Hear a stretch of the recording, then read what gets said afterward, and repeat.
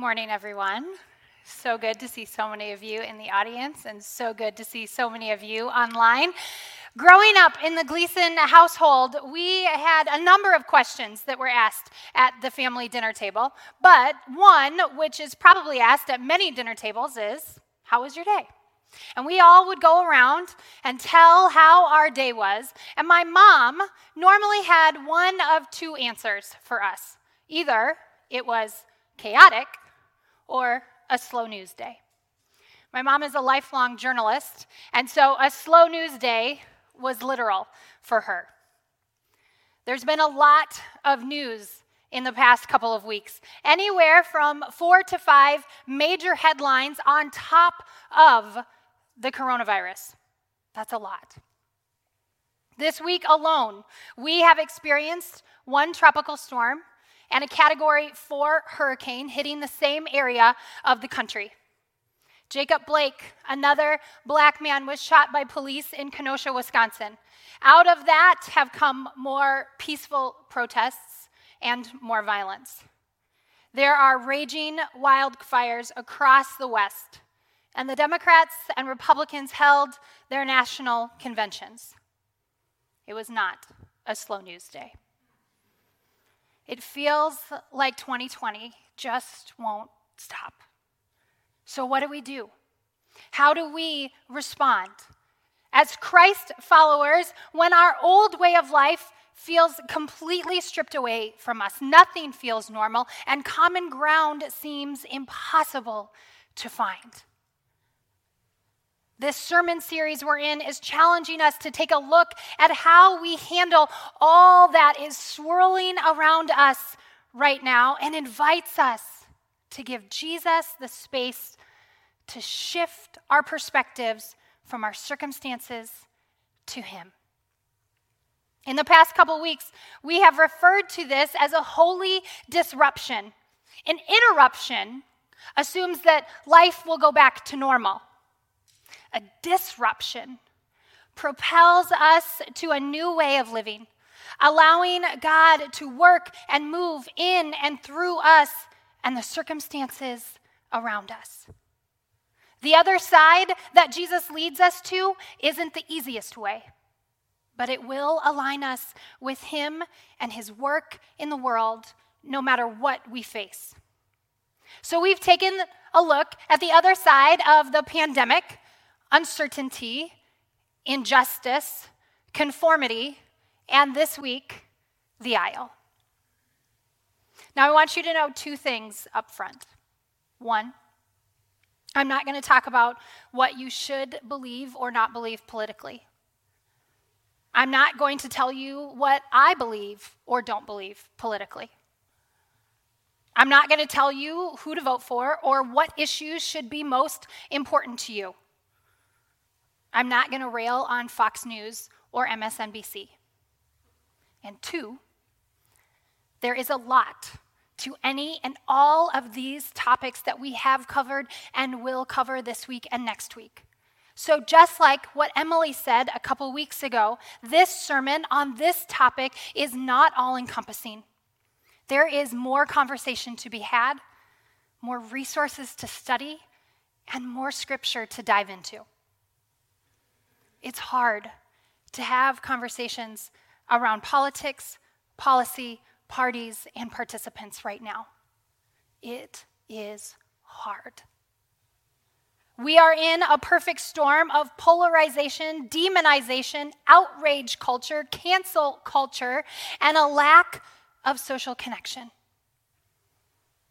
How many of you, be honest, hope this topic comes up at the next extended family Zoom call or backyard barbecue? My guess is that the only people raising their hand are the people who miraculously live and belong to a family where everybody believes the same thing. That's not my family. So is there any hope? Is there any way to live in it, to care about politics and policy, to back a candidate and a party and still be a follower of Jesus and maintain relationships with people who think differently than you do? Yes. Overwhelmingly, I believe the answer to that question is yes, but I also believe that during this firestorm, there is an opportunity for believers, for people who claim to follow Christ, to enter the conversation differently, to engage with a different posture, and to express a different attitude. And I believe Scripture leads us there. Scripture guides us in the way of understanding. It helps us to see how we can be faithful to Christ, maintain integrity, and remain engaged in our world, even in the midst of chaos and craziness that is our current political climate. I believe there are three things, not only three things, but three things that will help us do that. In the midst of this chaos and craziness of our current political culture, we as Christ followers are invited to enter the conversation differently. We're invited to engage with a different posture, and we are invited to express a different attitude. Our speech, our posture, our attitude needs to reflect Christ always, with other believers and non-believers. So we enter the conversation differently. The letter of James, written by Jesus' brother, is considered a how-to book on Christian living. James wants us to be doers of the word, not just hearers of it. He says in chapter 1, verse 19, "My dear brothers and sisters, take note of this. Everyone should be quick to listen, slow to speak, and slow to become angry." This is how we enter political conversations as Christ followers. We are quick to listen, slow to speak, and slow to become angry. If you find yourself always ready with a rebuttal, a response, a reaction when talking about politics, my guess is that you didn't listen very well. Always having a reply means you're defending, not listening. Christ never took a defensive posture. He was passionate, but he was never defensive. I know how easily defensiveness can rise up inside of me. A tone, a quick remark, a cutting comment. When I'm passionate about something or advocating for someone, it comes out of my mouth so quickly. It's like I didn't even think. Scott Sauls confesses that when defensiveness rises up in him, it reveals how little, he says, I actually believe about the gospel. Because Jesus never retaliated. Jesus asks us to enter in differently, to think before we speak. Your family, friends, coworkers, neighbors have ideas. They have opinions. They have perspectives. You might not agree with them, and that's okay. But to be Christ-like is to embrace people, to listen to people, to offer love in return. And that love comes through listening, asking questions, and withholding unrighteous anger.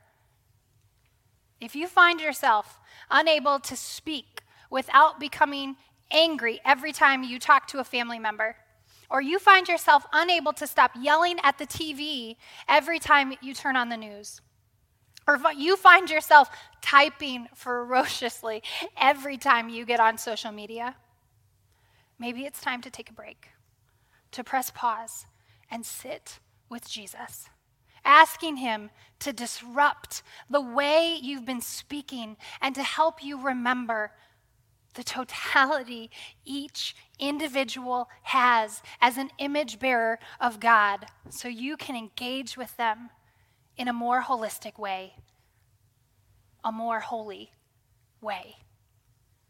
Use discernment and wisdom in deciding when to speak out and how to speak out. Use discernment and wisdom in deciding when to post and what to post. We don't always have to say something. The world, our political systems, they don't hinge on whether or not we speak up. We're not in this to overpower others or to destroy them. We can pause and breathe before we speak and ask ourselves if what we are about to say builds someone up or tears them down. Is it necessary to say?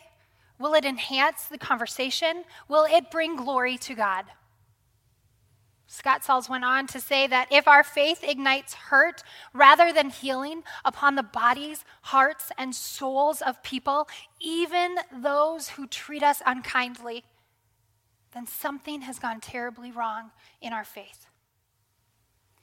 Being quick to listen, slow to speak, and slow to become angry might be the major holy disruption God is inviting you into this election season. What if we, as Jesus followers, always listened first? What if we asked follow-up questions? What if we put the other person, whether we know them or not, first? What would that do to and within our relationships? What would that do to and within the collective rhetoric of our country right now? We can honor each other as fellow friends on a journey and realize that none of us have all the answers. We can listen with humility and take that step to admit that we could be wrong. The second invitation Jesus makes to us in the midst of the chaos and craziness of our current political climate is to engage with a different posture. Later on in the book of James, chapter 4, verses 11 and 12, he says, "My brothers and sisters, do not assault each other with criticism. If you decide your job is to accuse and judge another believer, then you are a self-appointed critic and judge of the law. If so, then you are no longer a doer of the law and subject to its rule. You stand over it as judge. But know this, there is one who stands supreme as judge and lawgiver. He alone is able to save and to destroy. So who are you to step in and judge another?" It has become apparent in much of society that we don't connect often with people who aren't like us anymore. And because of that, we have very short fuses when we do. It's as if we've thought out our side of the argument so well with our people that when someone different from us enters the conversation, we don't know how to listen or engage with their differing view. Walking away from them, criticizing them, judging them, and dismissing them is much easier. Did you know that in 1976, less than 25% of Americans lived in places where the presidential elections were a landslide, in counties where it was not a landslide? Brene Brown talks about this in her book, Braving the Wilderness. She says, in other words, we lived next door to and attended school and worshiped with people who held different beliefs than ours. In contrast, in 2016, 80% of the U.S. counties gave either Donald Trump or Hillary Clinton a landslide victory. Most of us no longer live near people who are all that different from us in terms of political or social beliefs. When was the last time you genuinely got to know someone who didn't think like you, believe like you, or vote like you? When we don't, it becomes really easy to see ourselves as the great judge. It becomes really easy to criticize. It becomes easy to accuse and dismiss. I am grateful that our church represents a wide spectrum of political beliefs. I don't want us to all be the same. I know that's a lot harder. It means we have to take this seriously. We have to be intentional with our words, our postures, and our attitudes, but I think that's a good thing because it gives us an opportunity to rely on the Holy Spirit, to draw near to God, and to be a witness of unity in Christ to the world. In my own life, in just the past 3 days, I've had to come back to this text many times because of a conversation with a friend over a specific political topic. The conversation has been intense. So on Friday night, a timeout was called, and it was hard. I'm still fairly stressed and shaken over this conversation, and I'm pretty sure they are too. We are aligned at the core of this issue, but how it's lived out and the level of importance it should be in deciphering policy, well, we have different views on that. So I've had to come back to this text over and over because I can't just preach this on Sunday and not live it on Friday. It was a lot easier to sit in the judgment seat, to accuse and dismiss. So why would we offer acceptance when we disagree on an issue that feels paramount? Because the kingdom of Jesus is more important, and his invitation to rest in him, mimic him, follow him is deeper. Seeing past someone's stance or policy is crucial to engaging with a different posture as it relates to politics if you're a Christ follower. We've got to be able to see past the current decisions and look for the other person's story. You can't do this without being willing to listen to them.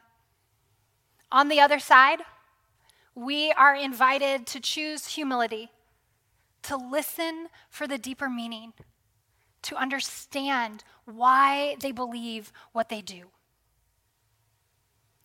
Believe me, I understand what I'm asking right now, what I'm saying right now. I understand what I'm asking from us and for us. I understand the divisiveness. I understand that for some people, this is life and death. And so I'm reminded of what theologian, pastor, and civil rights activist Dr. John Perkins said back in the 70s. He said, yielding to God can be hard, and sometimes it really hurts, but it always brings peace. In the midst of the chaos and craziness of our current political culture, we as Christ followers are invited to enter the conversation differently, engage with a different posture, and express a different attitude. Romans 15, 5-7 gives us a glimpse into that when Paul offers this charge. May the God who gives endurance and encouragement give you the same attitude of mind toward each other that Christ Jesus had, so that with one mind and one voice, you may glorify the God and Father of our Lord Jesus Christ. Accept one another then, just as Christ accepted you, in order to bring praise to God. We have a bigger calling. Those of us who follow Christ have a bigger calling than being right or winning arguments or winning elections. We have been accepted. We have received grace. And because of that, we can now turn to others and offer that same acceptance and that same grace in order to bring praise to God. We already belong to a kingdom, and while we live temporarily in this country, it is not our home, nor is it our primary allegiance. Our primary allegiance is to our King and his people. The Roman church, where Paul was writing this letter to, was a diverse community. It was made up of different races, rich and poor, strong and weak. So as Paul is writing this letter to the church in Rome, he is very aware of who they are and what they face with this benediction. He knew it was difficult for them to accept one another, but he called them to it anyway. Paul knew their foundation was deeper than their differences. He knew that they had the courage to live in patience and peace with one another because of the love of Jesus propelling them forward. Friends, this is what it comes down to. In essentials, unity. In non-essentials, liberty. In all things, charity. I know there can be strong tensions among believers, and I'm grateful that there is diversity in thought and theology among believers. And I hope there will be acceptance in the name of Jesus Christ throughout this church and the larger body of Christ. The first sermon in this series left us with the question, what are you looking to solve your problems? Where are you finding hope during this time? We were reminded that Jesus stood on the shore in John 21 looking at his disciples, men who had gone back to their old way of life after Jesus died, until he showed up again. He invited them to try a different way, to try the other side, in order to find life. If you're thinking a political party or presidential candidate will answer all of your questions and solve all of your and our collective problems, you're going to be seriously disappointed. Whoever occupies the Oval Office come January 20th, whether it is next year or in 4 years or in 4 years after that, won't be everything that we need. He or she won't be able to fix everything we need fixing. So Jesus comes to us again and invites us to throw our nets to the other side. What does a holy disruption look like for you this election season?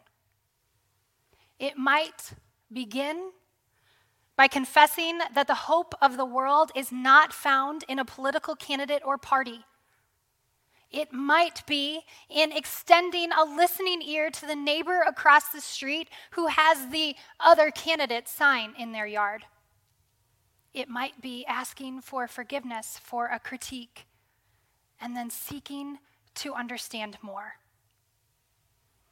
Ultimately, I hope that you will find grace and give grace.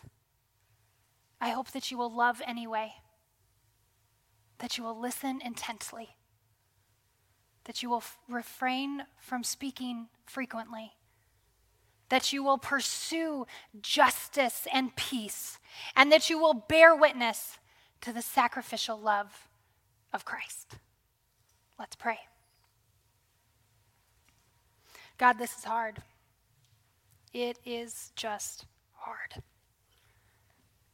And some of these issues run really deep in our lives.